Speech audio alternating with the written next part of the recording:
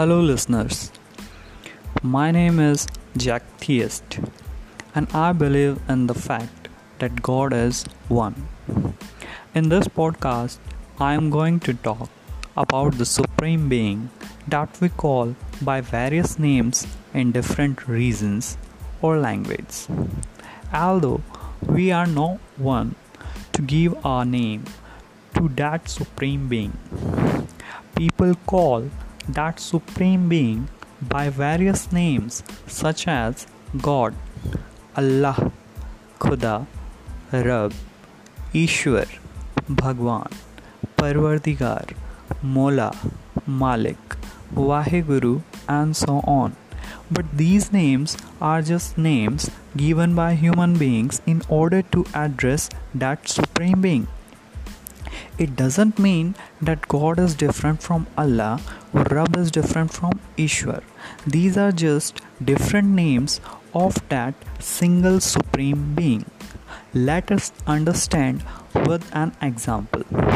In some parts of the world, words like mom or mummy are used to address the mother, while in some parts, ammi or ma words are used. The words are different, but these are used to address the same term, that is, mother. If a child loves his or her mom, then it doesn't mean that he or she hates his or her mama or mummy. In the same sense, we can appreciate or praise that Supreme Being by any name given in His honor. Whether you call that Supreme Being Allah, God, or Ishwar, or any other name, it means the same. And again, I want to say that we are no one to give a name to such a great power. We can use these names only to address that Supreme Being.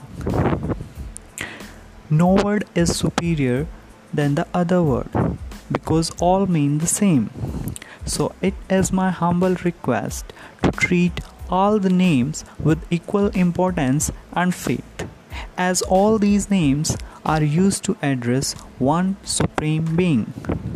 Stay healthy, stay positive, stay safe.